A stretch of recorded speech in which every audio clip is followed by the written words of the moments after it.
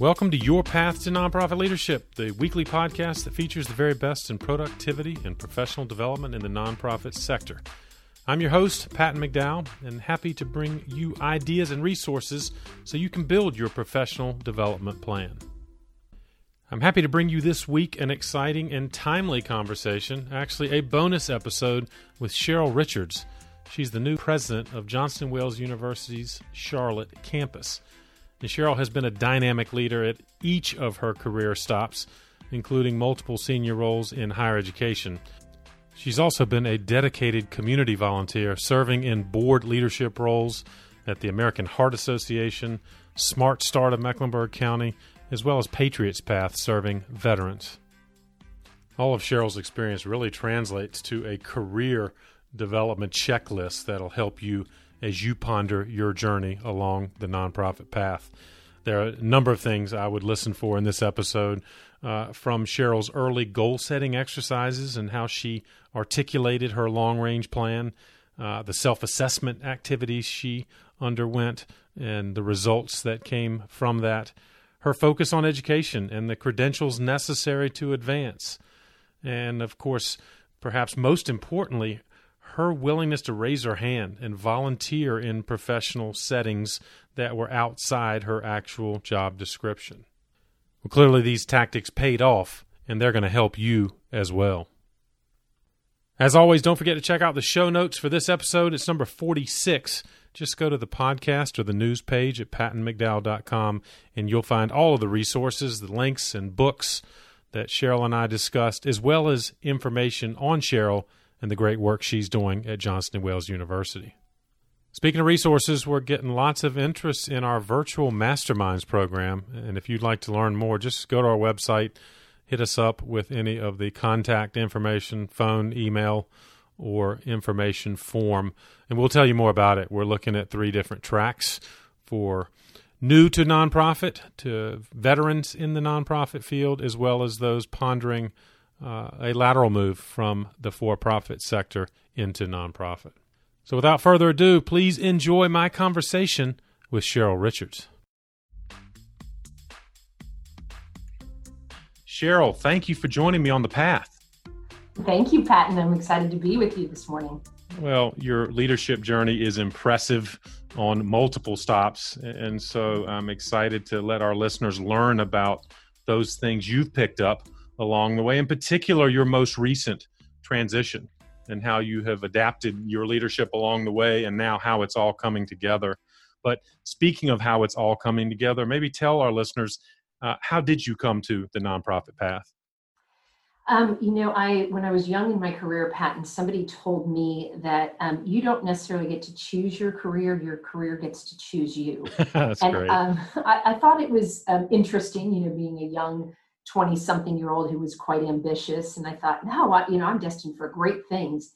And I found my way into higher education, starting as an undergraduate student, working in the residence halls and in student activities and things. And then had an opportunity to go back to graduate school and thought, well, this is really fun work. You get to work with developing young individuals who are trying to find their own path. And what an honor it is to be a part of shaping that and exposing them to things they may not have ever thought about, and helping them find their strengths and lean into it. And so it started really as, kind of a personal passion for me because it was fun work.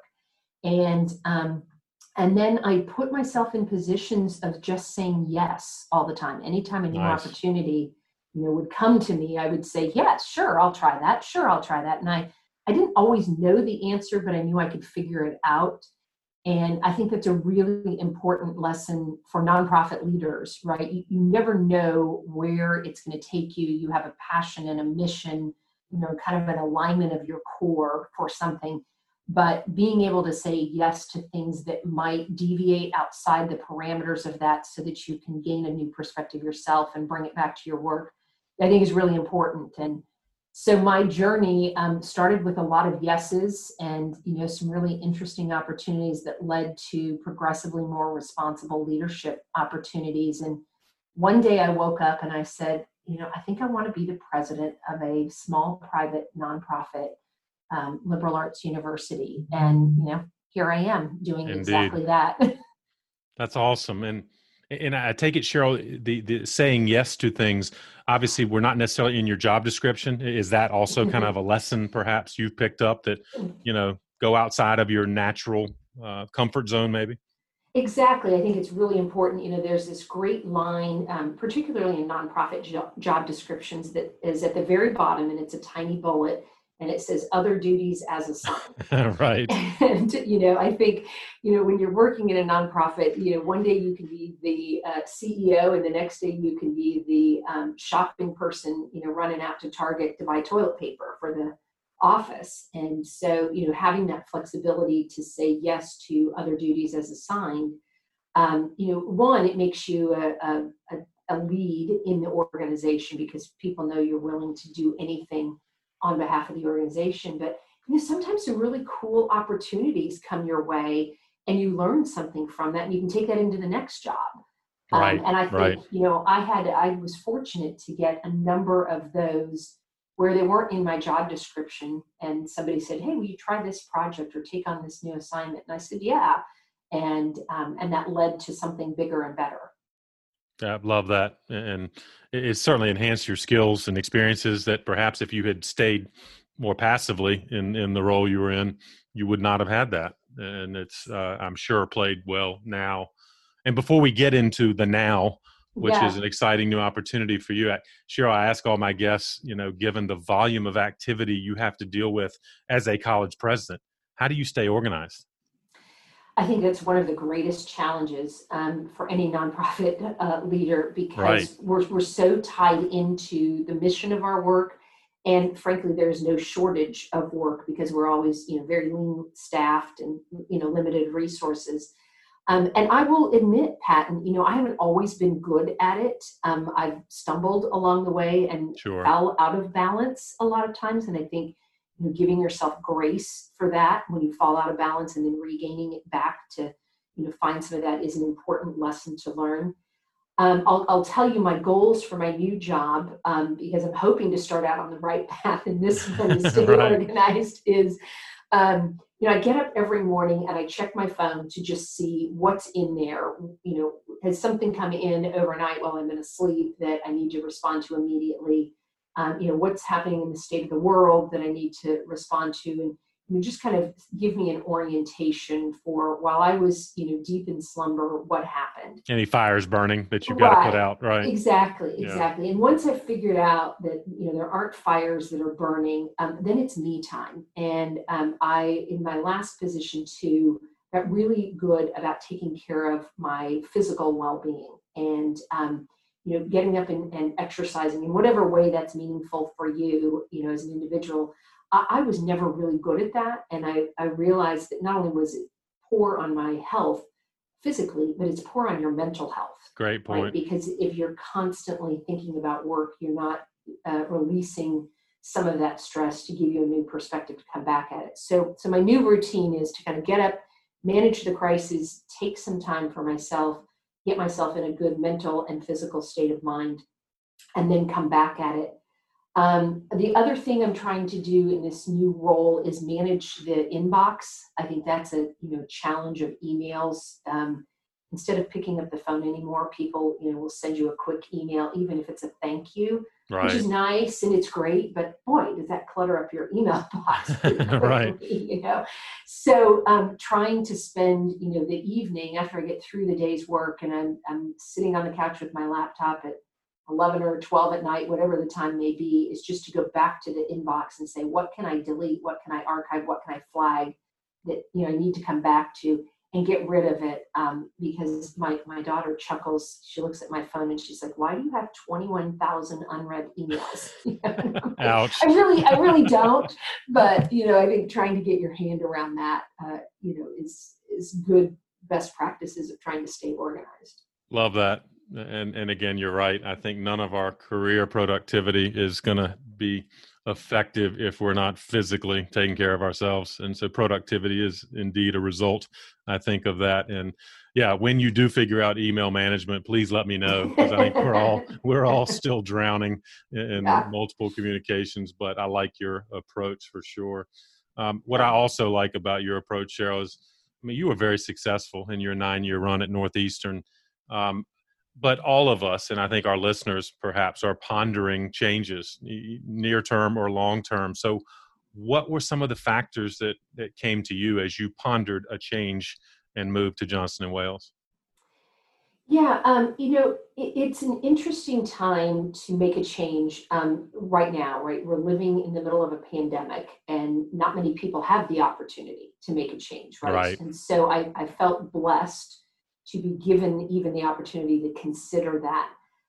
For me personally, it was about challenging myself in another way, and I did the same thing when I left CPCC and took on the opportunity at Northeastern.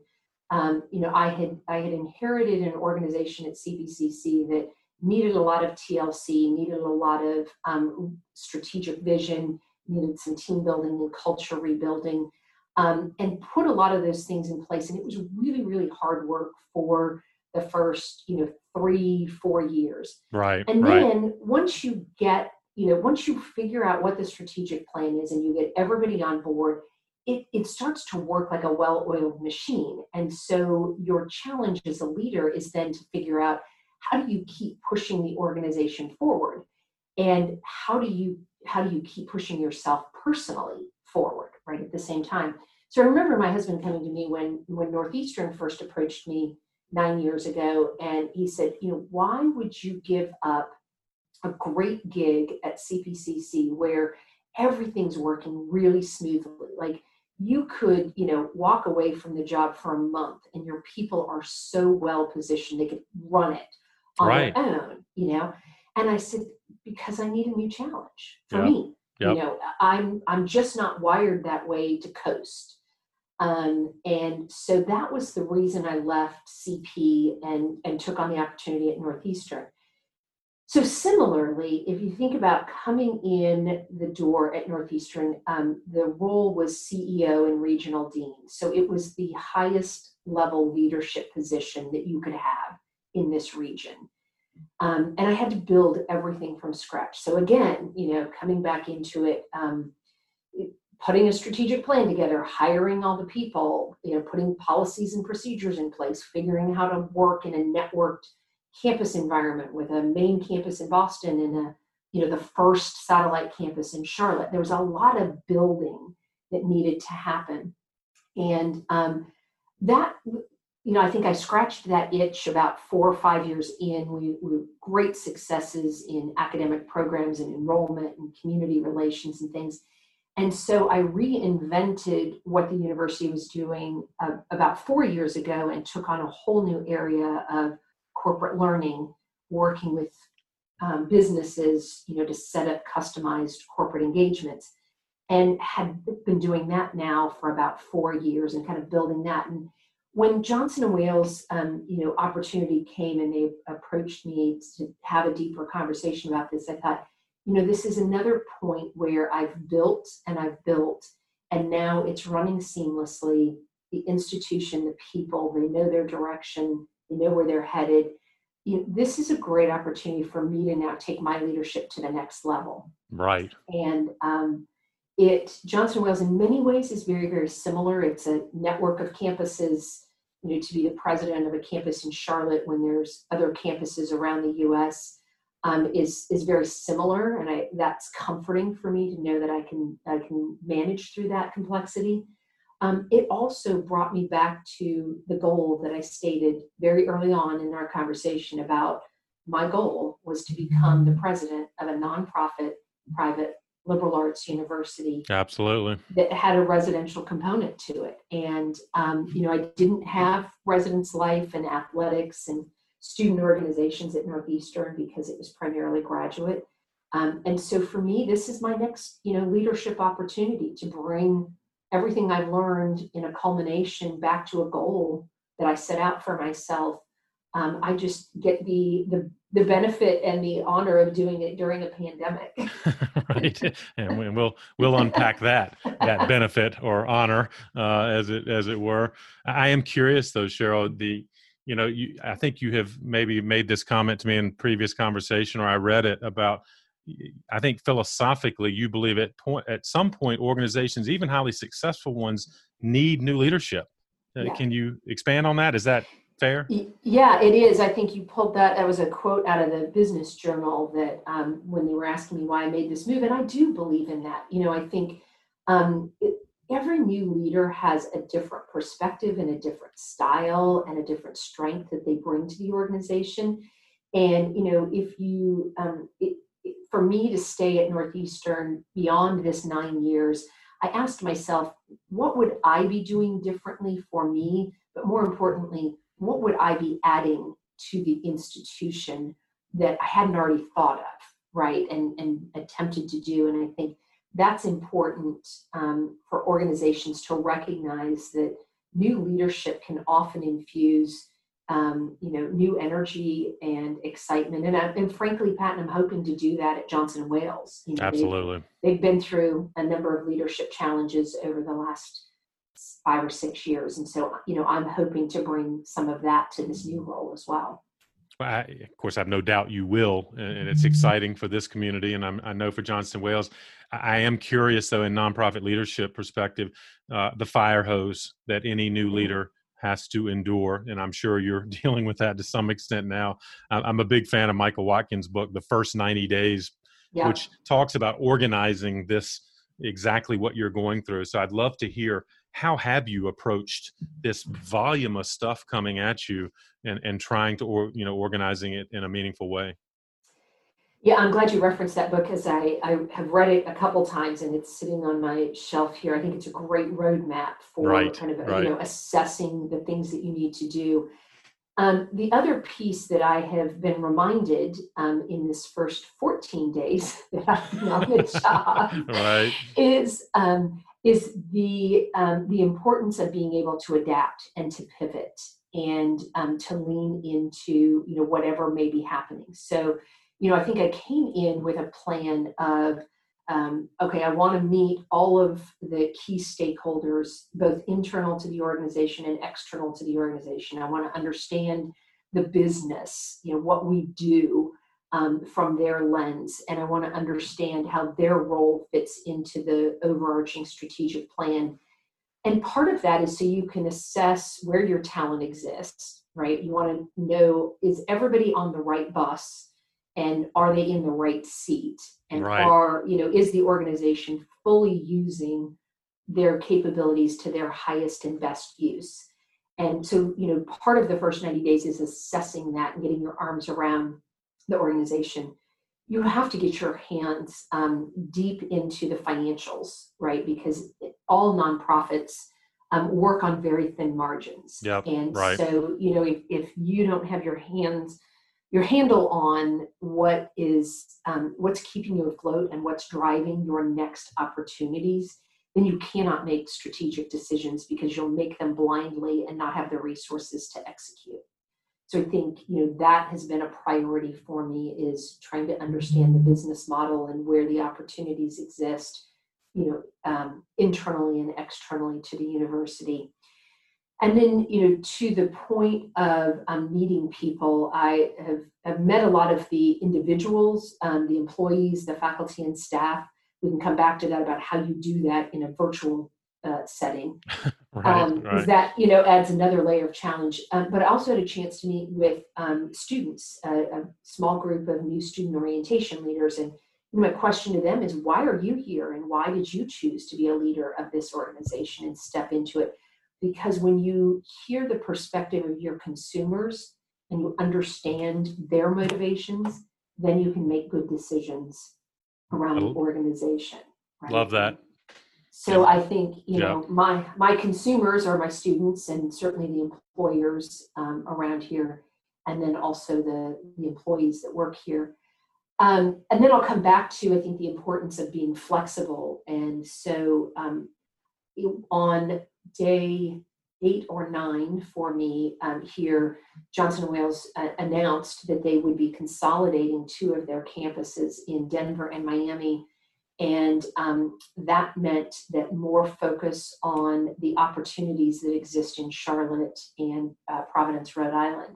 And so I knew I was coming into an opportunity grow the university's prominence in our region, to reestablish some of those relationships in the community, to reinvent our academic programs. What I didn't realize was really the canvas that I was being given to do that. And so, my first 90 days, I had a great plan in place of, meeting with people and kind of checking it off in sequence. And got to adapt now, don't you? Yeah, trying to get through that. And that quickly changed, 8 days in. And then the resurgence of our pandemic is making us rethink some decisions about how we're operating classes and, gatherings and things like that. So it is a constantly moving target, and there's no script that you get to follow. You can't in literally 90 days, you just got to pivot and learn. But I love I look almost at the checklist you've offered kind of leaders listening, that personnel, budget and finances, the consumer, whoever you serve. And those three, I think, have got to serve you well, even at day 14. And of course, with that additional caveat of flexibility, because you do have to adapt, and every leader is going to have to adapt. Another leadership angle I wanted to ask you about, Cheryl, because you've experienced it in, several of your stops, being a quote satellite or a chapter, or, many nonprofits do have the luxury, I suppose, of being an independent local nonprofit, but many of our nonprofit friends are serving organizations that have a national or international office. So are there unique dynamics or lessons you've learned in interacting with, the quote national office?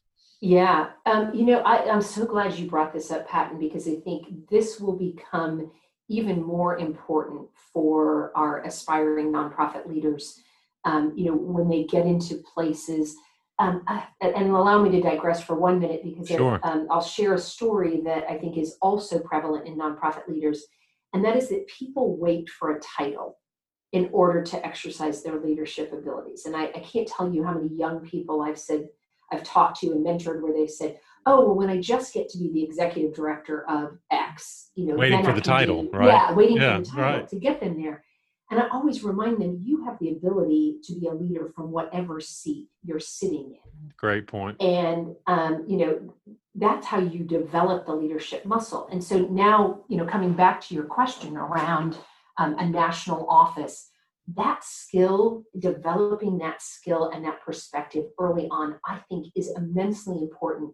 Because even as the president of Johnson & Wales University in Charlotte, or even as the CEO of Northeastern University here, I reported to other people who were in other locations that had a different perspective nationally. And I had colleagues and peers that were working in other markets that had perspectives on things.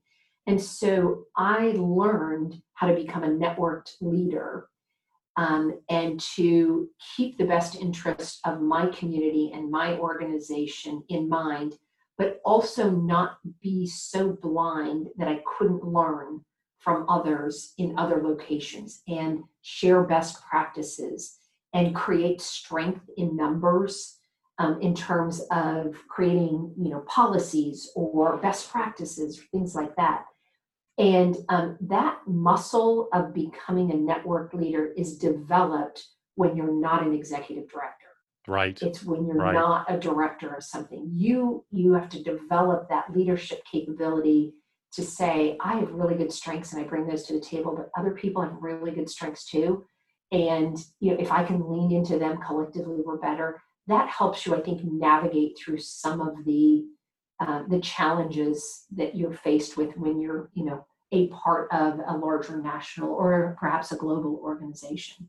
Yeah, it's fantastic. And of course, I love your advice on multiple levels there of raise your hand, say yes, get involved, get experience. Don't wait for the title to come before you actually can do some of those things. Mm-hmm. I take it that's what you would attribute your success, or were there other resources or advice you'd offer that aspiring leader that helped you, I guess, break through to senior leadership yourself? Yeah. I'll go back to, I think, the importance of having a goal, right? If you don't know what your goal is, then it's hard to achieve it because, it just kind of is nebulous out there. And so I will give you a couple real tactical tips I think that helped me along the way, outside of volunteering and saying yes, to new opportunities that came about. The first is the importance of mentors. Good. I think that having a mentor or multiple mentors is extremely important. And early in my career, I had an opportunity to go through a leadership program, and they said, we want you to pick two mentors. One is in your field or your discipline, and one outside of that field. And so I happened to be here living in Charlotte at the time and was at CPCC. I went to Tony Zeiss, who was then the president of CPCC, and said, will you be my mentor? Nice. Inside the field. I know my goal is to be in your seat or a similar seat someday. Will you mentor me on what it takes to get to that seat? Then I went to Bob Morgan, who was then the president of the Charlotte Chamber of Commerce. Yep. And said, Bob, you're outside of my field and you work with businesses and industry that represent a variety of industries. And you have a different perspective of understanding what the needs are across a diverse portfolio, and yet still in a membership-based nonprofit organization. Will you serve as my mentor there? And what was great about that was that I had perspectives that I got to blend. If you think about my role at Northeastern and now my role at Johnson & Wales, I have the experience and the expertise of having both of their perspectives shape what I'm doing internally at the university and what I'm doing externally in the community. And that, I think is invaluable to get that. I also think it's really important to have male and female mentors. Interesting. Because they give you different perspectives. And so I had, multiple female mentors along the way as well. And I think those are important. So that's kind of the one tactical checklist for a mentoring piece that I think is important. The other thing that I did that helped me break through into that leadership role was I made a checklist of what my gaps were. And so self-assessment. A self-assessment. So yeah, exactly. And, I went out and looked at job descriptions of presidents and said, what are the experiences that they need? What are the functional knowledge that they need? And then what are some of the, other things in a category? And I went down and I made myself a checklist and went through it and said, well, I can check that box from this experience or this job. And I'm probably lacking there. And so I need to find that somewhere else. And, I recognized, one of those things was education. I had to earn a PhD. Yeah, exactly. So that wasn't necessarily something I was going to get from a job, but I knew I had to check that box. And so I went back to school as an adult and as a parent of two small children, because it was important enough to check that box. And then I think back to the nonprofit here, and maybe we can explore this in another way too, is some of the things I couldn't get in my job or in my other duties as assigned or in my institution, I then built the muscle by joining nonprofit boards and getting involved in nonprofit organizations. So, I know you're really experienced and very knowledgeable in development and fundraising. That was something that I couldn't seem to get in the jobs, the formal job titles, or in the other duties as assigned in my organizations, sure, the institutions I was working in. So every time I joined a nonprofit board, I became the development chair and started intentionally. Intentionally. You volunteered to do that, in other words? Volunteered to do it because I knew I needed the experience and I needed the, expertise there that would come back to my job. So, I think, some people just kind of look at their current job and say, well, how's this positioning me for the next thing? I think that's limiting. You should look outside your job and where can you find other things, either, volunteering or in the community or something else that can build a muscle that you're not going to get in that particular job. That's fantastic. Speaking of fundraising, what have you found? Because again, you have proven to be very successful in that. Have you found certain principles that have kind of guided you or made you more comfortable in a quote fundraising role? Yeah, I think knowing what your needs are, right, fine-tuning your vision and mission for the organization so that you can easily articulate why the resources are important is paramount.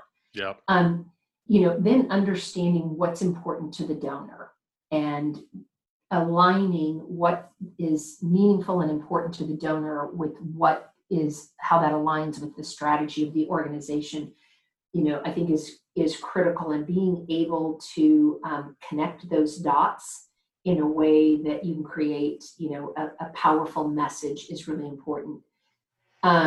That's kind of the, structural side of it. Patton, the relationships are just key. And you have to build a relationship with individuals and organizations and, a level of confidence and trust, because people want to back initiatives that are successful and that are going to make a difference and make an impact, or, create a level of return that's important for them. And they're not going to necessarily do that with just, an unknown. Exactly right.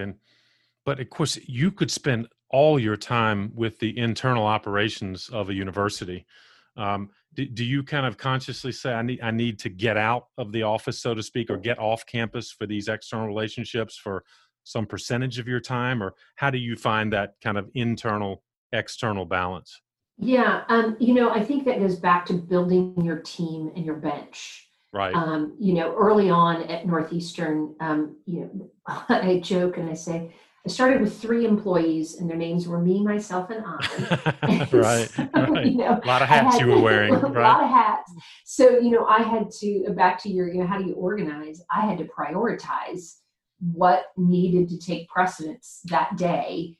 And, was that an internal operation? Was it a legal, regulatory, or did I need to get out to the community, to get our brand out there?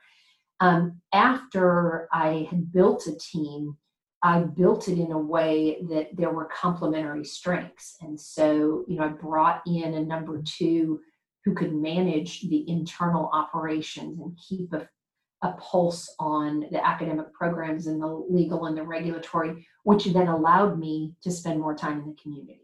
Right. Got it. So I think I'm still assessing that now at Johnson & Wales. I think there's a lot of really good people that have been keeping operations going in a very fine way. And what they've needed is somebody to be out in the community. So, I'm taking my marching orders from that to say, my highest and best use is not necessarily micromanaging something. My highest and best use is to be in the community creating relationships right now.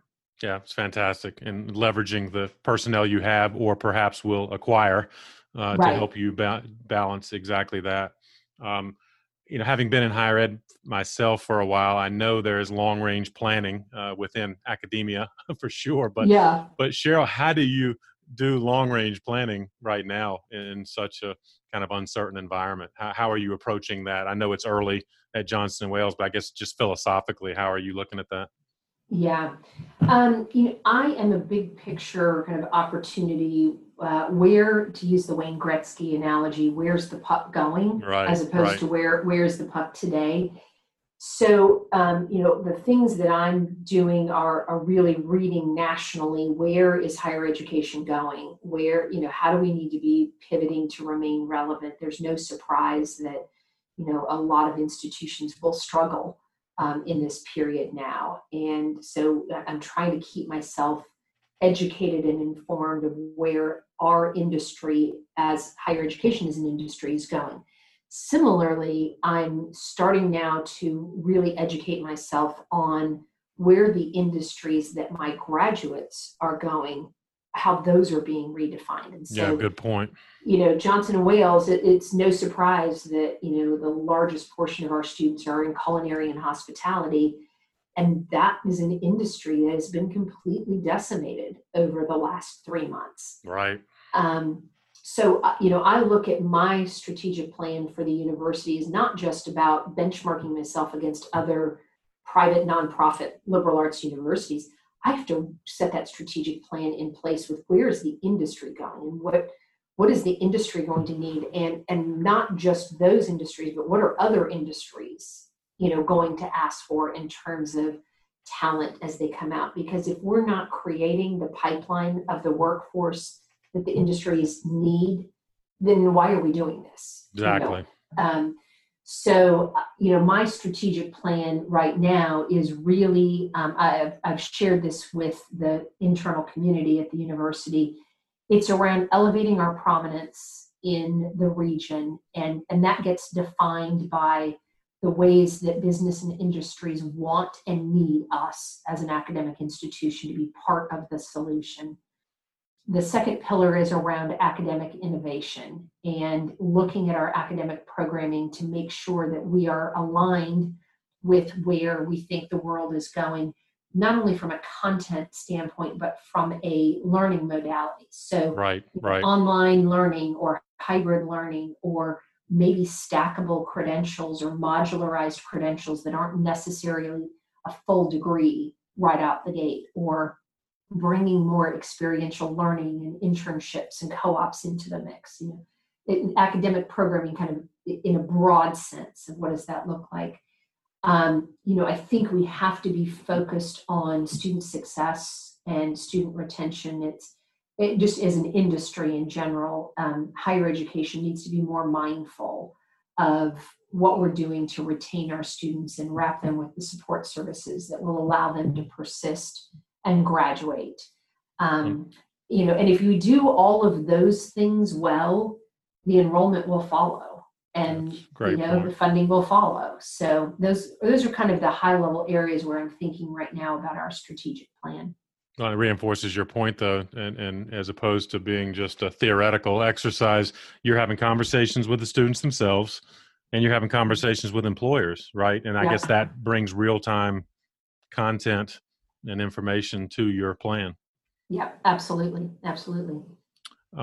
One of our favorite topics as nonprofit leaders is interacting with our boards, and I say that with a bit of a tongue-in-cheek because I think I hear often, as I know you do, sometimes boards are super engaged to the point of micromanaging. Other times they're disengaged. And of course, on a higher education campus, you've got advisory boards and boards of trustees and all that. What has been your historical and perhaps now approach to board development? Yeah. I'll give you probably first the higher ed perspective, and then I'm going to flip that and give you a perspective as the chair of a nonprofit board. Good. And so we can maybe explore both sides of it. In higher education, you're right, we do have a lot of advisory boards and councils and things like that. I have found that having a clear charter for why people are coming to the table or why the board is there, and clear roadmap for their role is important. So, you have a board of trustees in an academic institution, which is responsible for setting the strategic direction and the fiduciary responsibility, and, holding the presidents accountable for their jobs. Then you have advisory councils that come into play, which are kind of, mini boards. And I've given them clear definition around the reason that we want you on this board to participate with us is, around 3 or 5 things. And most often in academia, that is, help inform our curriculum, help make sure that we're staying relevant and we're evolving it as we need to meet the demands of whatever the program or the industry is. The second thing is around creating opportunities for students to get out in the world of work. And so, we often talk about those as internships or co-ops or projects or career services. And so asking the boards to create opportunities for those. Yeah. And then the third is around scholarship.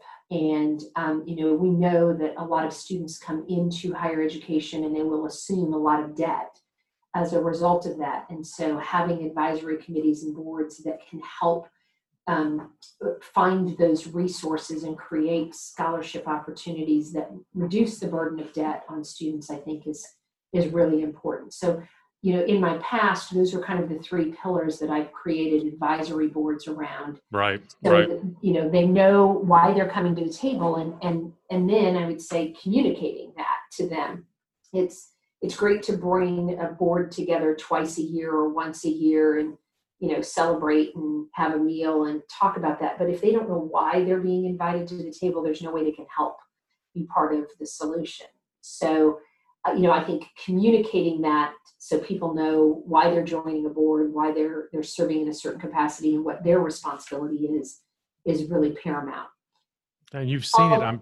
Well, sorry to interrupt you, Cheryl, but I was just going to say that because it seems so apparent, because generally people that volunteer for boards are well-intentioned, but so you're saying the root of the problems in some cases, they simply don't have clarity about their job description. Is that fair?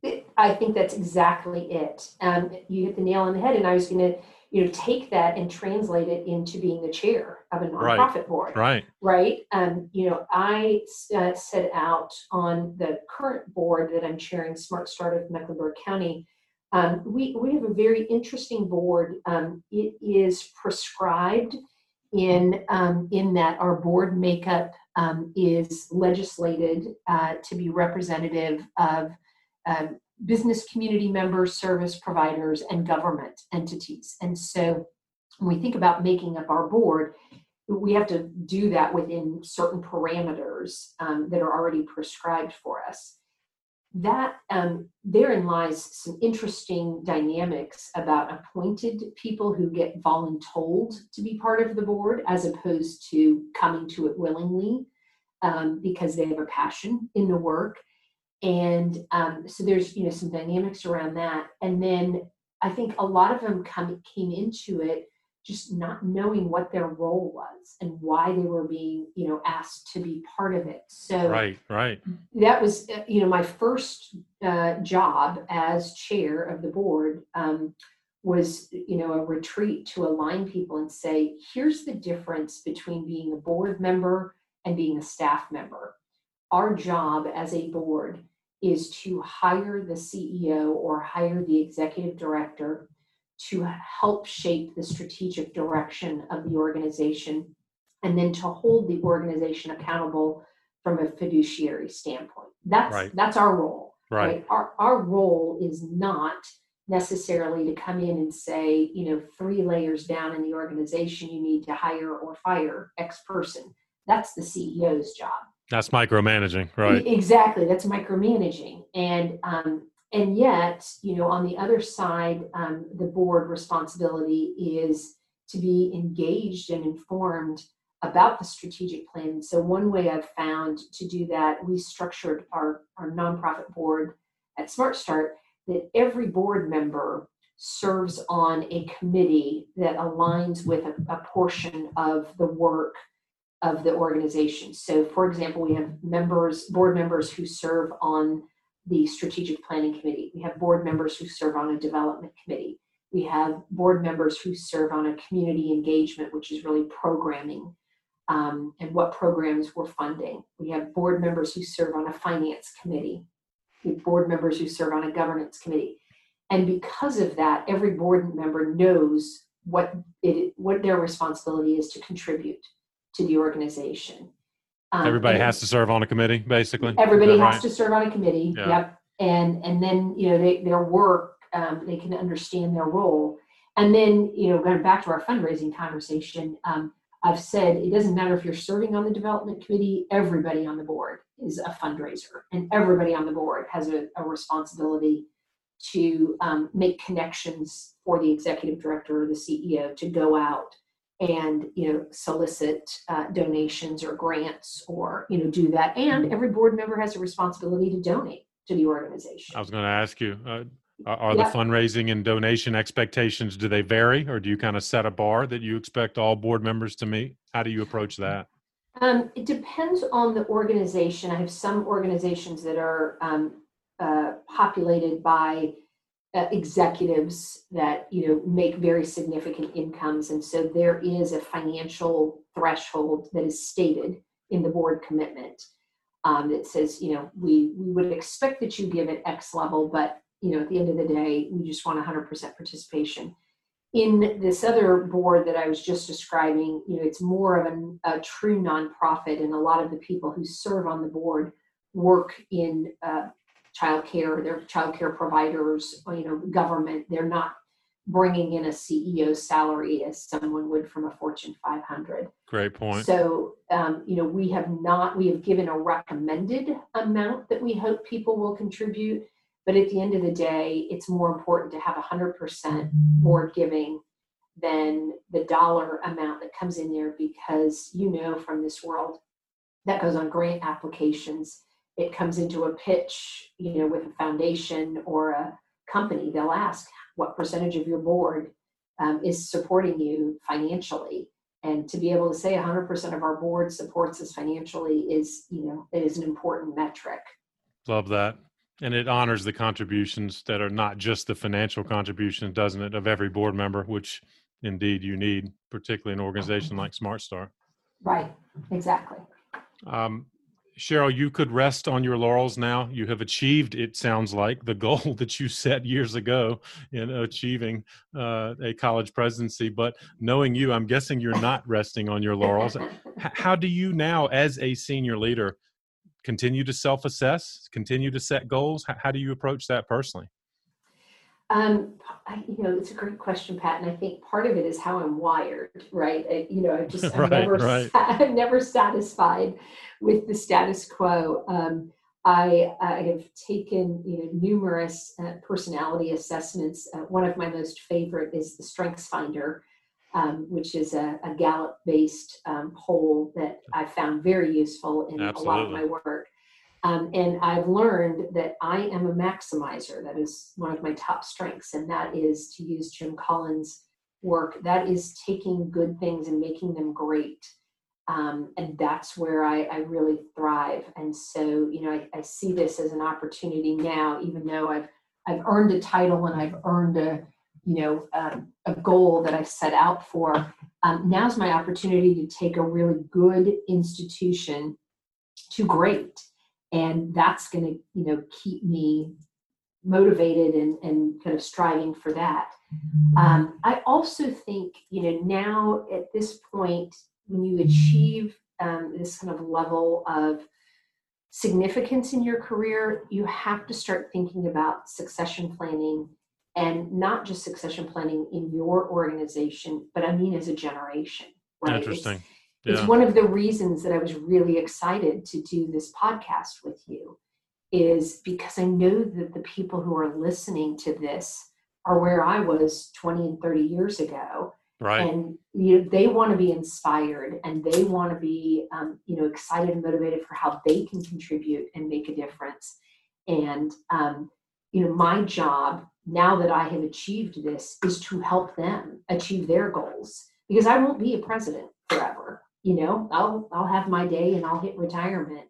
And so part of my job is building that bench strength, in the institution and also in the community. That's fantastic. And you and I certainly share that goal, because we all benefit if we can build the talent that it clearly exists. But how do we empower that talent of a younger generation, perhaps, to move into senior leadership? And you're doing more than your share of that. I was thinking about, you've given great advice for that kind of newcomer to nonprofit aspiring leader. I'm also seeing, as I know you are, some folks coming from the for-profit sector, pondering, perhaps at a time of high reflection now, as we're in kind of quarantine, thinking about moving into nonprofit. How do you advise someone that, I'm guessing you've had conversations like that too, thinking about making the jump from for-profit to nonprofit? Yeah, well, for me, it's not a new phenomenon. I think because I've been on the nonprofit side for so long, and in some of these roles, I'm often approached by people who have had a career of success and now they want to go to significance. And they often, they often look at teaching as one way of doing that. And so I can say probably for the last 10, 15 years, I've been approached by people who are in the for-profit sector saying, I did my stint in the rat race and, built up enough where I can now have a life of significance, and I want to do that by teaching. And the challenge, just from a regulatory standpoint for a lot of those people is the credential. And, right. I had to learn that early on as part of my gap analysis, that if I wanted to aspire to something, I had to check off the credentials. And so, I think finding ways for those individuals from for-profit organizations to come into a nonprofit, either through, an administrative role where they can lend particular expertise in finance or technology or human resources, or other ways that aren't tied to a regulated credential that forces them to hit another benchmark, just to teach in a classroom. I've had a lot of conversations with executives doing that. And then, helping them find ways to come back into the classroom and guest lecture, or, to teach in a non-credit that doesn't necessarily have the same regulatory restrictions requirements. on it. Yeah, exactly. Yeah. So those, I think, are all good ways, but I do see, a number of people who've been fortunate enough to have built, enough of a base that they can be secure, that now they're thinking, maybe I take that expertise and move it into a nonprofit space. And there's a lot of ways that they don't think about to do that are outside of the obvious. That's so well put. And Cheryl, as I look at the notes from our conversation, it's a literal checklist, I think, for a aspiring nonprofit professional, seriously, in terms of what you've done in terms of goal setting and networking and volunteering for opportunities and getting involved in all that. I wonder, is there anything else you would add to that list of advice for someone pondering the nonprofit path, or would you reinforce something perhaps you've already said? Yeah, I think I would probably just reinforce, the ability to be agile and adaptable. I've seen in particularly kind of smaller nonprofits, individuals go into this line of work because of a passion, and getting really focused on that, I think sometimes can lead them into the operational weeds without giving them perspective of, ways to leverage resources and be adaptable and flexible moving forward. And so, there's a term around lifelong learning, and I think we're all learning, right? I'm still learning today new things. I've certainly learned a lot that I can bring to bear, but it doesn't mean that I'm done learning. And I think Michelangelo probably said, I'm still learning, was that famous quote. Exactly. I feel like I'm doing that every day. And so, just keeping that perspective in mind, that in the nonprofit space, having that flexibility and agile ability to pivot in the moment, to pivot around strategy, to think differently is really important to remain relevant. It's so well put, and I thank you. And but we'll add, perhaps you can also offer as a parting gift a book recommendation. You mentioned Strength Finders as one that is on my shelf as well, but is there another one or two that you might lift up to our listeners? Yeah, I will tell you my favorite book, and anytime I'm asked the question, I always talk about this one, is a book by Lance Secretan, called Inspire, What Great Leaders Do. Nice. And I don't know if you've read it at all. I'm going to. Sounds like it. Well, tell me, why is it so good? Well, I will tell you, there was one segment in the book that was really instrumental in my mindset about being a leader. And that is the way that he breaks it down, the difference between motivating and inspiring. And the punchline of it all is that when you motivate people to do something, you're motivating them to do something you want them to do. And when you inspire people, you're inspiring them to do something that they want to do. That's and well put. It's just it was so powerful for me. I think as a leader to think, I could be a leader with a hammer and try and motivate people to help me achieve a goal that I think is important. But if I inspire people to want to be part of that goal, they're going to do it because they're inspired, because they want to do it themselves. That's fantastic. Yeah. Well, I will add that to our show notes along with all the resources you lifted up, Cheryl. I guess, obviously, where would you like people who may want to learn more about the great work you're doing at Johnson & Wales? Where would you like to send them? Certainly, they can Google our Johnson & Wales University pages, on the web under Charlotte, and see all of the programs and growth that we will have in the coming years. And certainly you're welcome to attach my LinkedIn profile to this so other people can see part of the leadership journey that I've documented there. Cheryl, it's fantastic. Thank you again for joining me on the path. Thank you, Patton. Well, I hope you enjoyed this conversation with Cheryl as much as I did and came away with some practical ideas that can guide your professional journey as well as enhance your organization's current strategy. Don't forget the show notes are available on our website, patmcdowell.com. Just go to the podcast or the news pages, and you can find out more about Cheryl and all of the recommendations that she offered. As always, I'm grateful if you'd share this episode with someone else on the path. And if you haven't already, consider subscribing. Just go to the podcast page, again, patmcdowell.com, and you can see links to Apple and Spotify and all of the primary podcast platforms. Don't miss out any of our weekly episodes. They come out every Thursday, as well as bonus features like this one. Thanks for all you're doing in the nonprofit sector, especially right now, and keep up the good work for causes that are most meaningful to you. I'll keep bringing you content that can help you do it even better. Have a great week, and I'll see you next time on The Path.